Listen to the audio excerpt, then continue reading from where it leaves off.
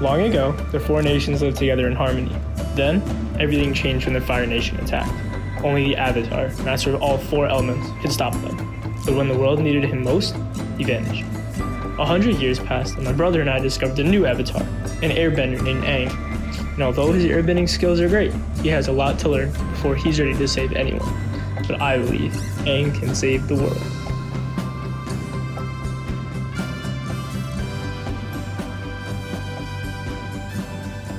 Hey guys, and welcome back to What's Appa, a rewatch podcast of the greatest show ever, Avatar: The Last Airbender. I'm Joyce. I'm Justin. And I'm Anand. And this week, we wanted to give a special shout out to our friend Jahan, who read the intro. We want to invite more of our friends and listeners to read the intro in the future, so stay tuned or hit us up on social media or our email for a chance to be featured. So this is episode 3 of our podcast, where we will be meeting the Warriors of Kyoshi. So let's just get right into the episode, starting from the beginning. So first, we get a little previously on Avatar action as usual. And just a reminder, last time we went to the Southern Air Temple, we got to see Aang's childhood home. We also met Commander Zhao and had a little kind of got a sense of the dynamic between him and Zuko. And that culminated in their epic Agni Kai. At the Southern Air Temple, we learned a little bit more about the Avatar cycle. We met Avatar Roku, and we also found out tragically that Monk Gyatso is dead, and Aang had the realization that he really is the last Airbender. So pretty heavy stuff going into this episode. So the first scene of this episode is Zuko on his ship meditating. Yeah, I don't know if there's too many interesting things going on in this scene, but there's great allusions to future things. For example, when the scene is established and it pans over, we see two swords hanging up on the wall, which are the swords that the Blue Spirit uses, which if you pick that up... Who's the Blue Spirit? Who's the Blue Spirit? I wonder. And the swords are also called Piandaos. Ooh. Wow. Who's Piandao? Who's Piandao?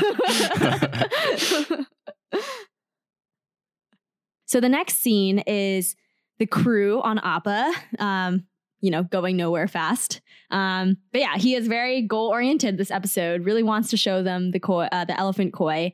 But before they get there, we have a little banter between Team Avatar. So Katara is sewing Sokka's pants, and Aang is trying to impress Katara with the trick that he pulls out the most in this episode, which is a new little marble trick that he gets. He gets these marbles to spin around in his hands. And she clearly is not amused and not impressed and just, really shrugs him off. And I think Sokka calls Aang an airhead here, which is funny. It stuck out to me because Aang, I feel like, is the character who gets the most nicknames throughout the show. And it's just starting in this episode. So he gets called another nickname later in the episode. But, Toph comes in season 2, calling him a new name every 5 minutes. Anyways, Katara is really just not paying Aang any attention at all. Yeah, I think the marble trick that Aang does comes back a lot in this episode, and it's interesting to see how the people around him react to whenever he does this marble trick. So this just sets it up right at the beginning. Yeah, and then, again, Sokka is calls him an airhead, and then he says, girls need their space when they're doing their sewing. And then Katara, rightfully gets really annoyed and says, what does me being a girl have to do with sewing? And Sokka says, simple, girls are better at fixing pants than guys, and guys are better at hunting and fighting and stuff like that. It's just the natural order of things. So basically, this is right off the bat setting Sokka up for his mini arc that he goes through during this episode, which is it is a very Sokka heavy episode, but just, him being a sexist, misogynist, and they're really, we've gotten hints of it from the first 2 episodes. But I think right now they're just laying it on thick. That's just an absurd thing to say. Yeah. So then, Sokka's pantsless, and it's okay because they're going to play with elephant koi. So the first thing is that Katara is okay, we can, maybe stopping here isn't that great of an idea. And she points out that at this rate, they won't reach the North Pole by spring, I think she says. So I wondered, the first thing I wondered is what season is it if they're trying to get to the North Pole before spring? Wintertime, maybe. This never really comes into play, which I was kind of a little disappointed about. Another thing that was pretty interesting here is Katara is usually not the one who is more responsible one, try to keep everyone's schedule. Like every time I think back, it's usually Sokka. And we see this play out over the course of this episode, and it doesn't go really well with her for her relationship with Aang. So I wonder if this is kind of the tipping point where after this, she's like, okay, after this, I'm going to let Sokka be the responsible one. Or maybe this episode, they wanted more conflict between Katara and Aang. So instead of Sokka saying it, they had Katara say it just to start things early. Just to spice things up and stir the I don't know. pot. That's a good observation. Yeah, I think you're right. Definitely Sokka takes on more of that role, and we see Katara later get sidetracked with her own personal things that she wants to engage with. For example, the episode with like Haru. But yeah, so again, motherly Katara is juxtaposed with Aang, who's trying to fool around. And he starts to go swimming with these giant koi. Yeah. The first thing that jumped out to me is like Aang immediately strips to his underwear, like unabashed. Snaps for his confidence. Yeah. I guess he's I guess he grew up in a monk temple with all boy children around him, and maybe it was never that big a deal. I don't know. And he's trying to impress Katara here. He's like, he runs in. He's like, Katara, you got to watch me. That's a big theme of this episode. Aang trying to impress Katara.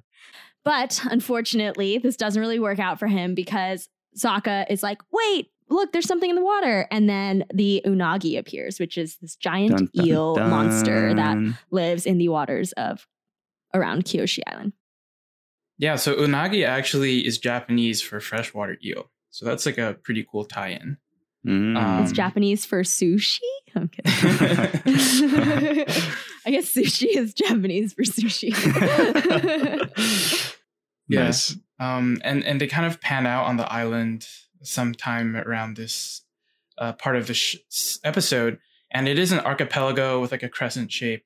So there are a lot of allusions to Japanese culture and Japanese history in this episode. But more interesting to me, Aang somehow pulls out this crazy like water walking move. So he's literally Jesus in this episode, which is also very impressive for a young 12-year-old airbender. And more points for airbending. I'm so sorry I ever said airbending was useless. You get to walk on water too. I also just thought something else that was funny about this scene was after the Unagi appears, Momo is just going absolutely ballistic. Like he's jumping up and down and he's shrieking. And since we just talked about D. Bradley Baker, the person who voices Appa and Momo, I was just imagining him voicing this scene because Momo is going nuts. Yeah, so then he does manage to escape and he gets back to shore, but not so fast. The Kyoshi warriors show up and capture them basically immediately. And Sokka says, "Show yourselves, cowards." And then they take off their blindfolds and Sokka again is putting his foot in his mouth and saying all these stupid things.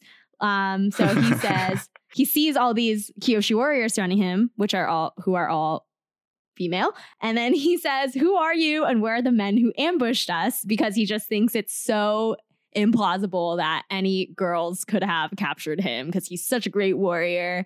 And this is just a thought I have for the whole episode in general. But they obviously started to set Sokka up as this really sexist boy, even from the very beginning, even from the very first scene of the first episode. But I'm just like, why? Because I feel like the arc that he goes through in this episode is obviously that he overcomes that. And Suki kind of shows him that he's wrong and that girls are just as good at being warriors and also should deserve respect because of that. But they resolve it really quickly just in this one episode. So I'm kind of wondering what's the point of including this arc? Because at least in my memory, I don't know that this character flaw of Sokka's comes up very often throughout the rest of the show.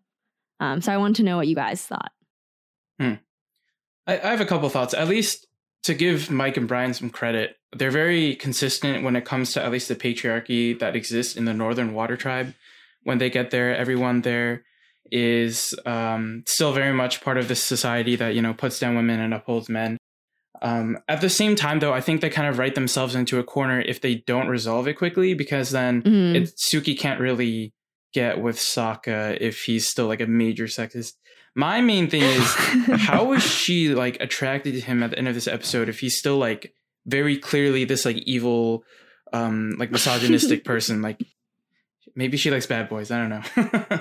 Now, one note is that I think I was reading that in this episode, Suki was basically meant to be a one-off character for this episode. She wasn't supposed to come back, but because everyone liked her so much, they kind of brought her back into the show and made Sokka and her an item. Yeah, Justin, I think that's a good point. I think, if they keep Sokka as this sexist character, first, it will be just kind of annoying to deal with. I think I couldn't take that much more sexist Sokka, but I wonder what other options they had, because it did feel like it was resolved too quickly. He flips a switch pretty much immediately, like after he has one session with the Kyoshi Warriors. So yeah, I wonder would it have been better if it were a couple episodes, if it were like another encounter with the Kyoshi Warriors. Maybe Katara helps him resolve it. Although they've been siblings for forever and she hasn't been able to, so maybe not there. One thing I'll say is that I think in this show in general, I think this episode exaggerates things a little more, but I think in this show in general, there are a lot of episodes where there are basically certain training sequences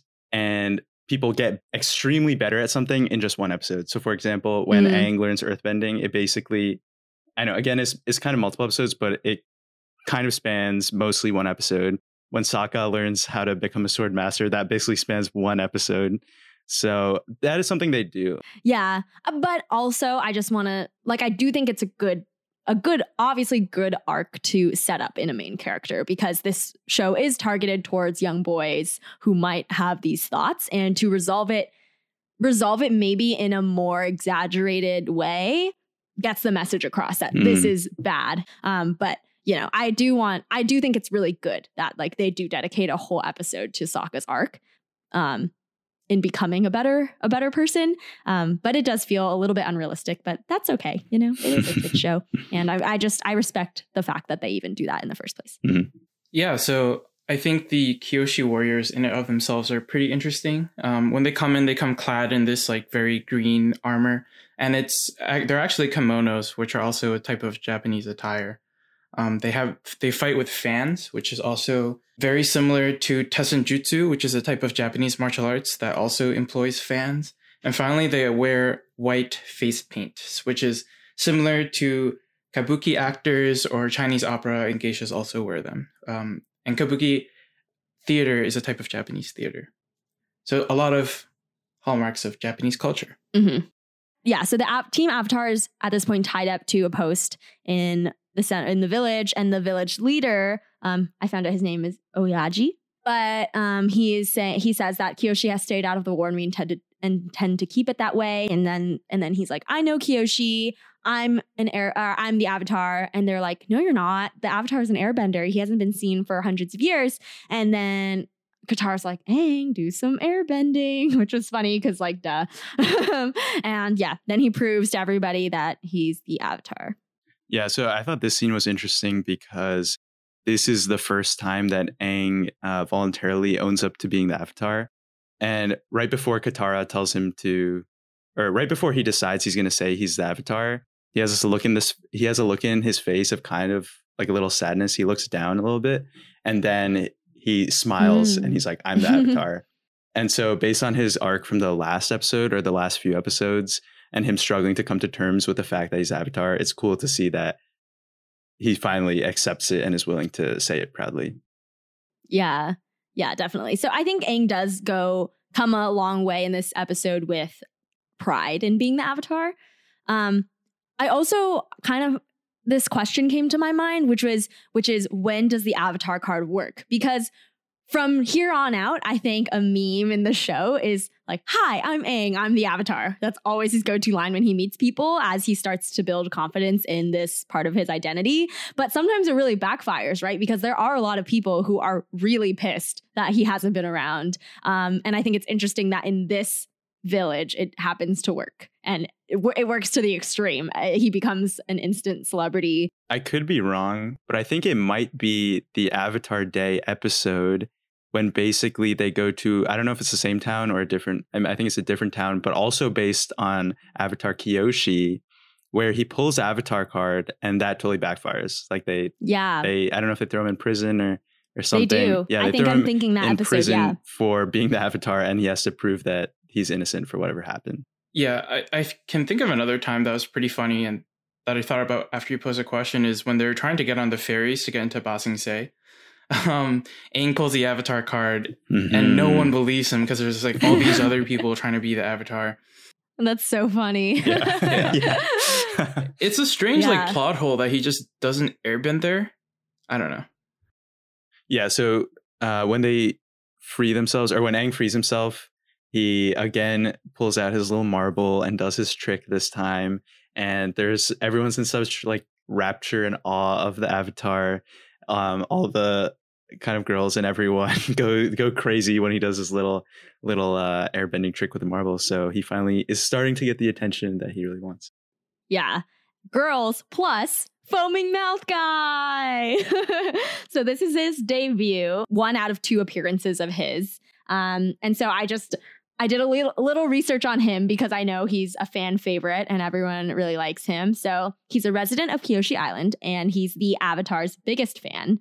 And he's a creative contribution from Ki Hyun Ryu, who's an animator who they knew they were going to have this ultimate fan, but he is the genius behind adding in the foaming at the mouth, which just is so funny. And another tidbit to kind of round out the character of Foaming Mouth Guy, he has a very complicated past, is Brian and Mike once joked at San Diego Comic-Con in 2006 that Suki had dated Foaming Mouth Guy, but she was not very proud of it and doesn't like to talk about it. So maybe it was her first relationship. But that's not canon. It's just a joke in passing, but they had, they kind of entertained this idea in making the history of Suki and of him. Anyways, so then there's this transition scene where word of the Avatar being on Kyoshi Island is spreading, and it's spreading through the passing of fish. So I thought it's just a really short scene, but really cool. So the fish gets passed from Kyoshi Island to, I think, a merchant on Kyoshi Island, in this big batch of fish. And then it goes down to a single fish. And then it goes onto a plate that has a steamed fish onto Zuko's dinner table. Just a small musical note. In this scene, as they transition from Kyoshi Island to this Zuko scene, as the music plays on and the scene progresses, you start hearing the Fire Nation leitmotif play, which is kind of like a cool, like, musical nod. So Zuko receives word of the Avatar, and he says, "Ready the rhinos," and we see the rhinos later in the episode. But I was just interested in that, like, what was the kind of inspiration behind the Fire Nation having rhinos? And I think the equivalency here between maybe the real world and the rhinos is, the rhinos basically act as horses, and horses were kind of militarized and are kind of a technology that was used for war to hurry supplies to the front lines, get supplies, and be quicker and more agile. Mm-hmm. So then we go back to the island, and everybody is getting the royal treatment. Appa is being brushed by like 20 people. Aang, Sokka, and Katara are being treated to this very fancy breakfast. I guess Aang and Katara are indulging themselves, and Sokka is being pouty in the corner. But he's being pouty because, Katara just says he's just upset because a bunch of girls kicked his butt yesterday, and he just storms off because it's true. Yeah. One thing I really like about the scene, and this whole episode is just really playful in general, but we have Momo here just sneakily stealing food off the table. Just when Aang and Katara are talking, Momo's hand just cuts from the bottom of the screen, grabbing the food. And later we see Sokka walking around, and Momo's just under the table, making sure he has all the food collected. Just another cute detail they added, which I like. Yeah. Yeah, I think another thing about this scene is, again, Katara being mature and reasonable here, and saying that, just reminding Aang that we can't stay here for too long. We can't stay in any one place for too long because it's dangerous. And then Aang says, I'm sure we'll be fine. So again, childishness is really played up in this episode. But again, I think I can cut him some slack just after, knowing that this is his first time where he is getting to relax, and that he's being praised for being the Avatar, and he's really coming to terms with feeling I guess he says, did you see how happy I'm making this town? They're even cleaning up that statue in my honor. So he's, for the very first time, feeling good about himself being the Avatar and seeing that it makes other people happy. And I think making other people happy is a hallmark of Aang's personality. Yeah. So then at the end of this scene, we have Aang is trying to brush off Katara's comments, and he says, "I'm just a simple monk." And he looks out the window, and like a million girls are cheering for him, and he just smiles and is reveling in all the attention. So from girls too. Yeah. Which is not so monk-like. Yeah, and Katara kind of sticks out her tongue right at the end, and these are when we start to see, she is pretty jealous. Yes. I don't know. I think it's kind of strange how Aang is very morally flexible with which rules he follows from his monkhood and which ones he doesn't. Because he obviously really, spoiler alert, does not want to kill our main antagonist, but he's very okay with breaking his celibacy. Maybe he only trained until because he only trained when he was 12, he didn't get to that part. Maybe they teach that later. Oh yeah. So the rules the rules and principles that he doesn't follow were conveniently the ones he hadn't learned yet. So then Sokka, he stormed off at breakfast and he goes to find the Kyoshi warriors, part 1. So he goes into their training center and he's like, "Hi, I didn't mean to interrupt your dance lesson." So yeah, we just see again Sokka being extremely sexist, and Suki really plays into this immediately. She's like, "Oh, I bet, you could teach us some stuff." And Sokka was like, "I could show you a few moves if you'd like." And I just really like this power dynamic of this pair already. Obviously, we know that they're going to get together, but I just love how much Suki toys with him and just turns his toxic masculinity against him. And I like how she doesn't even register or take any offense to what he's saying, because I guess she knows it's so silly and rooted in like insecurity, and it just doesn't, she's so confident that it doesn't bother her at all. And then the next scene, we get Aang and Katara at the market. So Katara's collecting food for their trip, again, being very motherly and just a caretaker of the group. And again, responsibly thinking about the next steps. And Aang is like, "Oh, me and the girls were going to go take a ride on Appa. Do you want to come?" And then Katara was like, "Oh, do I want to come watch you show off with a bunch of girls? Like, no thanks. That doesn't sound like fun." Oh yeah, he says, "I don't want to leave Kyoshi yet." And he says it exactly like that. I was like, hello, are you a 3-year-old? Like, he says it exactly like that, like whining like you're leaving your friend's house or something. And then he says, "Something makes me like something. I really like something about this place." And it pans over to this crowd of screaming girls. And I think this crowd of one girl in the crowd goes, "Angie, when are you coming back?" And so that's nickname number 2 in this episode, Angie. Cute little pet name for him. Yeah, you guys gotta vote in the comments in social media on which nickname you like better. Yeah. Airhead or Angie. Airhead or Angie. There's probably one he likes a lot better. In this episode, or in this part of the episode, Katara does say, "Simple monk, huh? I thought this Avatar stuff wouldn't get to your head." So clearly there's, at least Katara understands that monks shouldn't be into women, and if you're going to take a cue from our good friend Guru Lakima, he should let go his earthly tether and enter the void. Yeah. So the next scene is Sokka he goes back to the Kyoshi warriors, and Suki says, "Here for another dance lesson?" And Sokka at this point is really humble, knows that he got destroyed the last time he came. So this is when he flips the switch, and to me feels a little too fast, but I don't know. People can change. There you go. So Sokka says, "I would be honored if you would teach me." And, it's a quick arc, but at least he gets there. And Suki says, "We usually don't teach men or outsiders, let alone men." But Sokka was like, "Please make an exception this one time." And she says, "Okay, but you have to follow all of our traditions." So the next scene is him in the full Kyoshi warrior gear, a quote unquote dress. which gives another meaning to Sokka's original statement at the beginning of the episode that where we're going we wouldn't need any pants. Or that was Aang's statement. But yeah, he's not wearing pants anymore. No, he's not. And so at first he's kind of like, oh my God, I'm wearing a dress. But then Suki explains some of the history behind the outfit that they wear. She says that the silk is the veins of bravery and the gold insignia is the honor of a warrior's heart.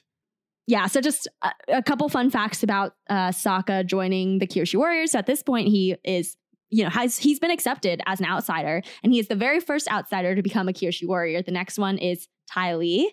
At the very end of the show, we find out. And another fun fact is just about Suki. Her name is actually derived from the Japanese word for moon. Interestingly enough, Yue or Rie is moon in Chinese, and both are written the same way. The characters look the same in Japanese and in Chinese. That's crazy. So a fun little way to relate Sokka's love interests, I guess. Sokka's got a type. What's your type? The moon. But one of them is just named after the moon, and one of them is actually the moon. Ooh, wow. Yeah. So it'd be crazy if he has like a very like emo ex that's like the moon in Korean or something. Yeah. She's like the dark side of the moon. Oh my God, that's so funny. Oh man. So the next scene is Katara and Aang having another little tiff. So Katara is sitting inside playing with some water, well, water bending, not just playing with water. And Aang says, hey, like, I think I'm going to go ride the Unagi. It's going to be real dangerous. And then Katara says, oh, that's great. Like, have fun.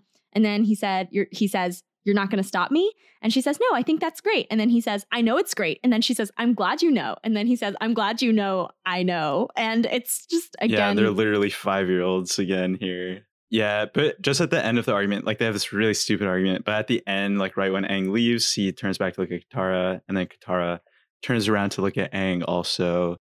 And they don't connect eyes, but they both look back. So clearly they both care about each other, just having a little argument. But there's something there. Yeah. So then we go to this blossoming relationship that is not problematic, which is Suki and Sokka training. So now Suki is teaching Sokka some of their techniques. Yeah, so Sokka does this kind of form and throws his fan. And then Suki's kind of tells him, it's not about strength. It's about using your opponent's force against them. And then she says, try to think of the fan as an extension of your arm.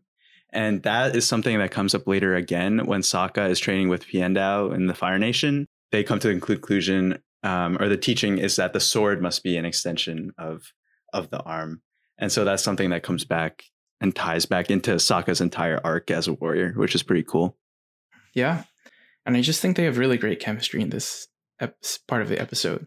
There's a great back and forth, they're bantering, but also they're practicing at the same time. Yeah, there's definitely some mutual respect you see in this scene, which I think like Sokka's listening to her, and then he kind of beats her at one point, and she accepts it and is like proud of him. So it's cool. Despite Sokka being just a blatant misogynist, like 3 hours she later. She forgives him real quick. So then we're back at so Aang said that he was going to go find the Unagi. And so he's at the water.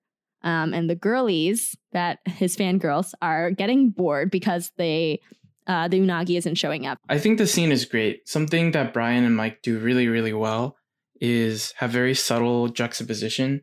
So in this scene, Aang is trying to do his little marble trick again to impress the girls, but it's like a very surface level interaction, and he's just doing it because he likes the attention. But in the previous scene, we see this interaction between Suki and Sokka that is much, much deeper, and that the chemistry there feels a lot more natural, even though they are getting attention from each other.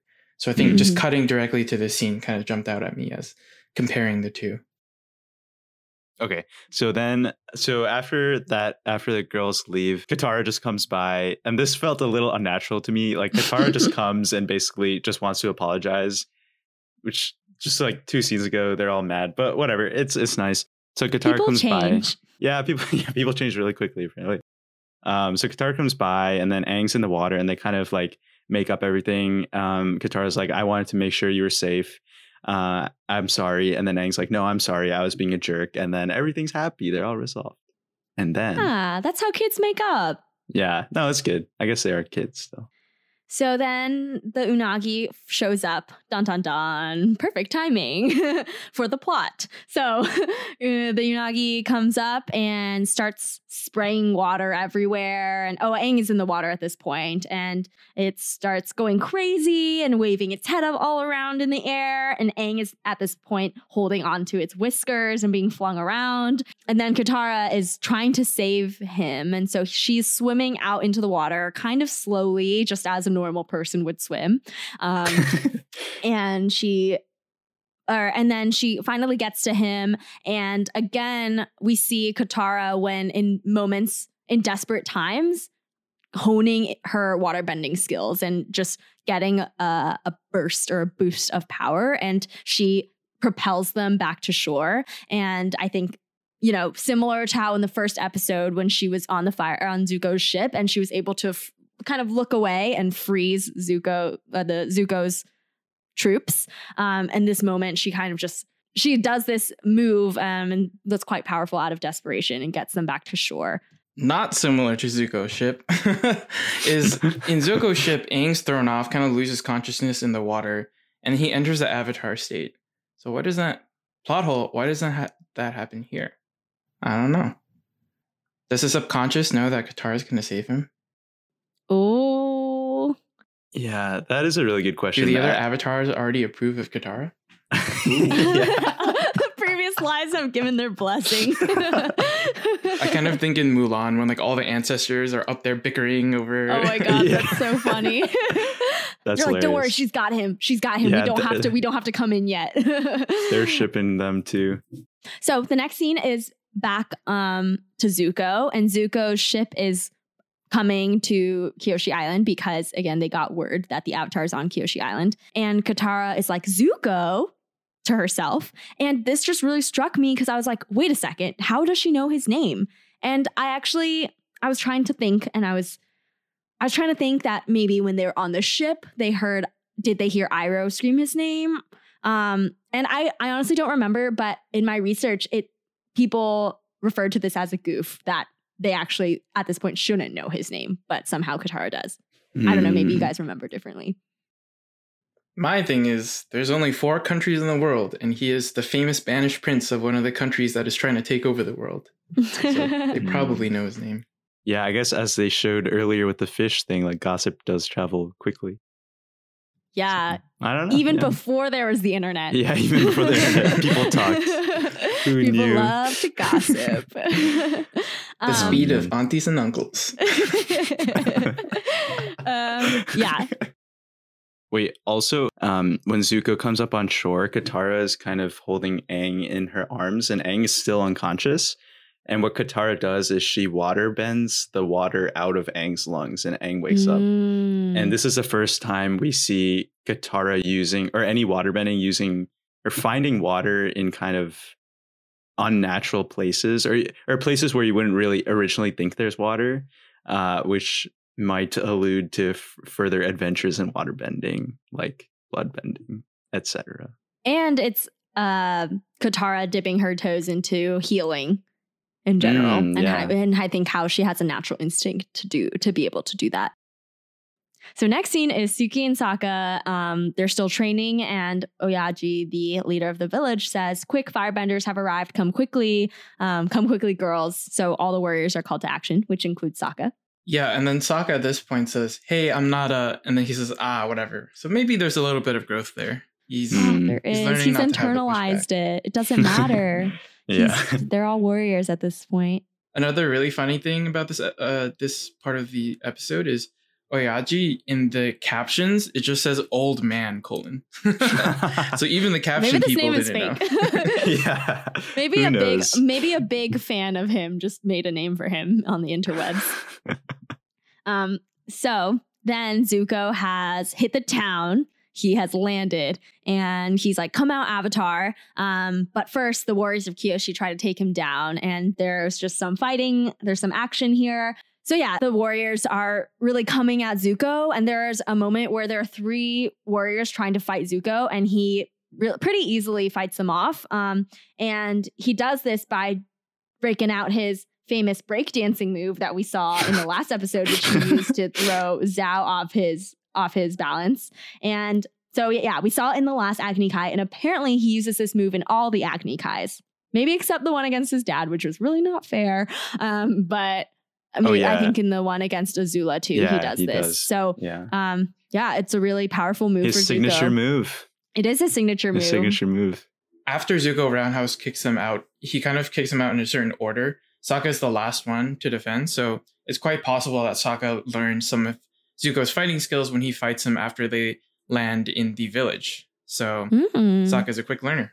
So immediately after that, we see Suki trying to fight Zuko, but she kind of loses some ground, and Zuko's about to shoot a fireball at Suki, but Sokka comes in and saves her, which is kind of cool. So Suki taught Sokka, and now Sokka comes to her aid, and it shows how they're like synchronized, and Sokka has actually learned some skills and can stand up to Zuko and save Suki too. And then Zuko's still baiting the Avatar, and he's like, nice try, these little girls can't save you.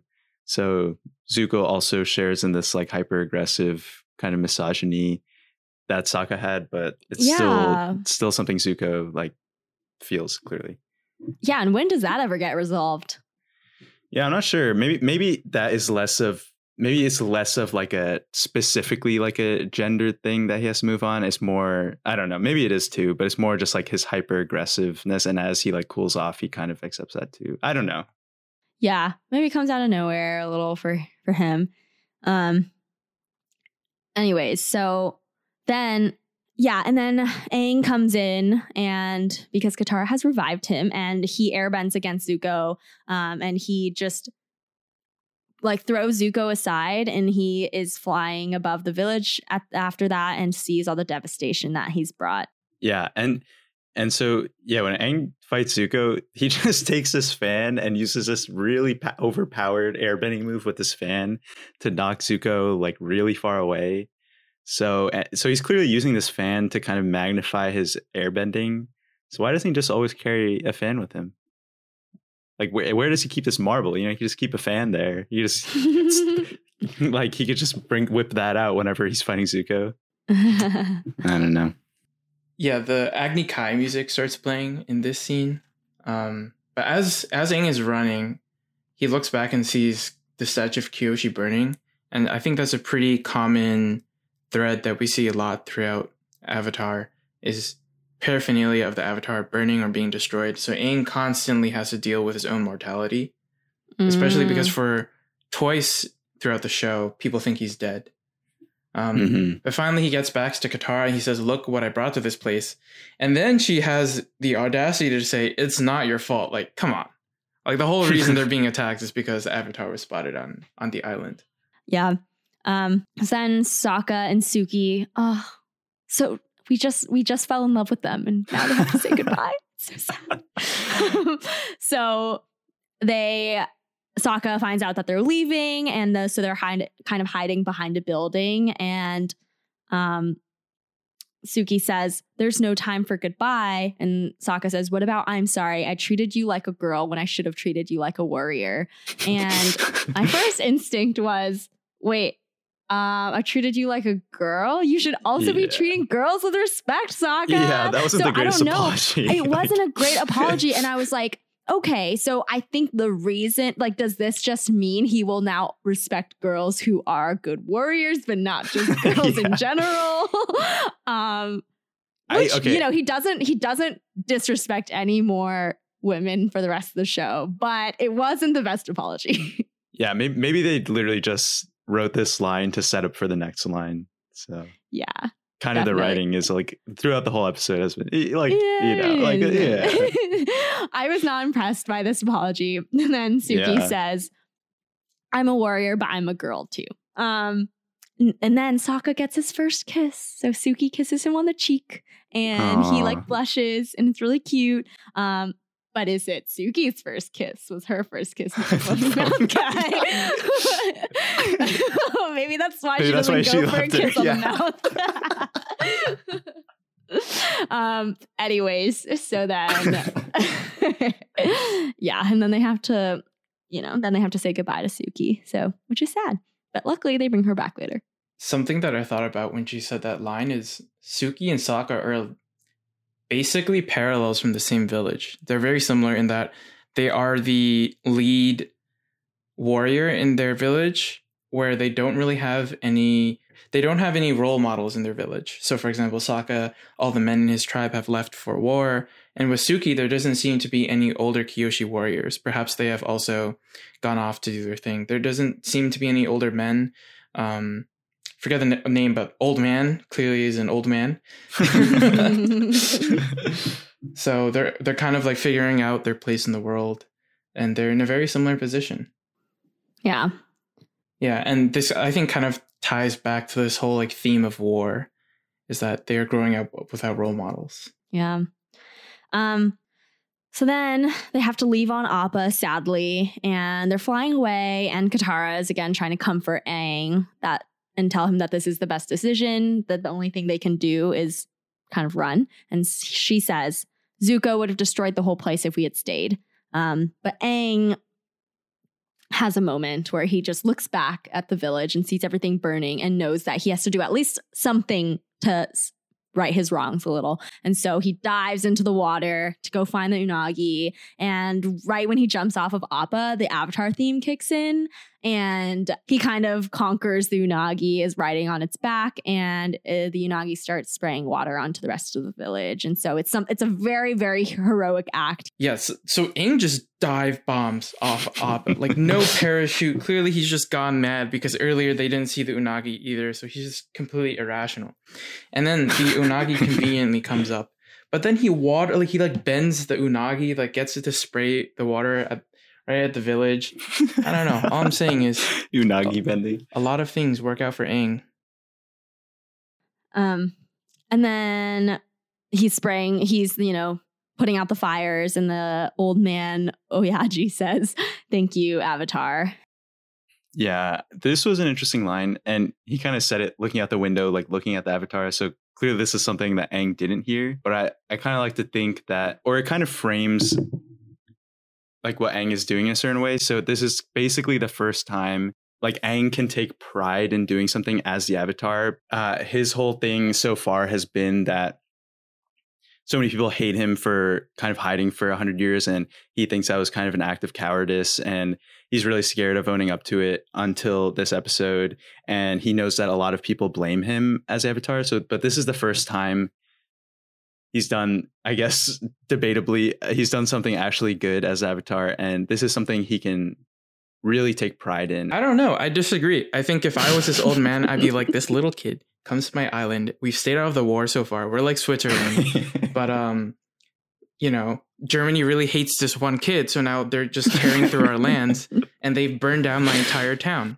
I would be kind of mad. I don't think Aang gets any moral absolution here. He overstayed his welcome. Where in the beginning, Katara was like, we should move on. They're chasing us. Mm-hmm, mm-hmm. And he stays the whole time. It's his fault. And the fact that he puts out a couple fires here and there doesn't take back the fact that he basically burned down this entire village. And now Zuko is there. And, if we're going to think about the realities of war, they might take it out on the village. Yeah. But Zuko hasn't done that in the past.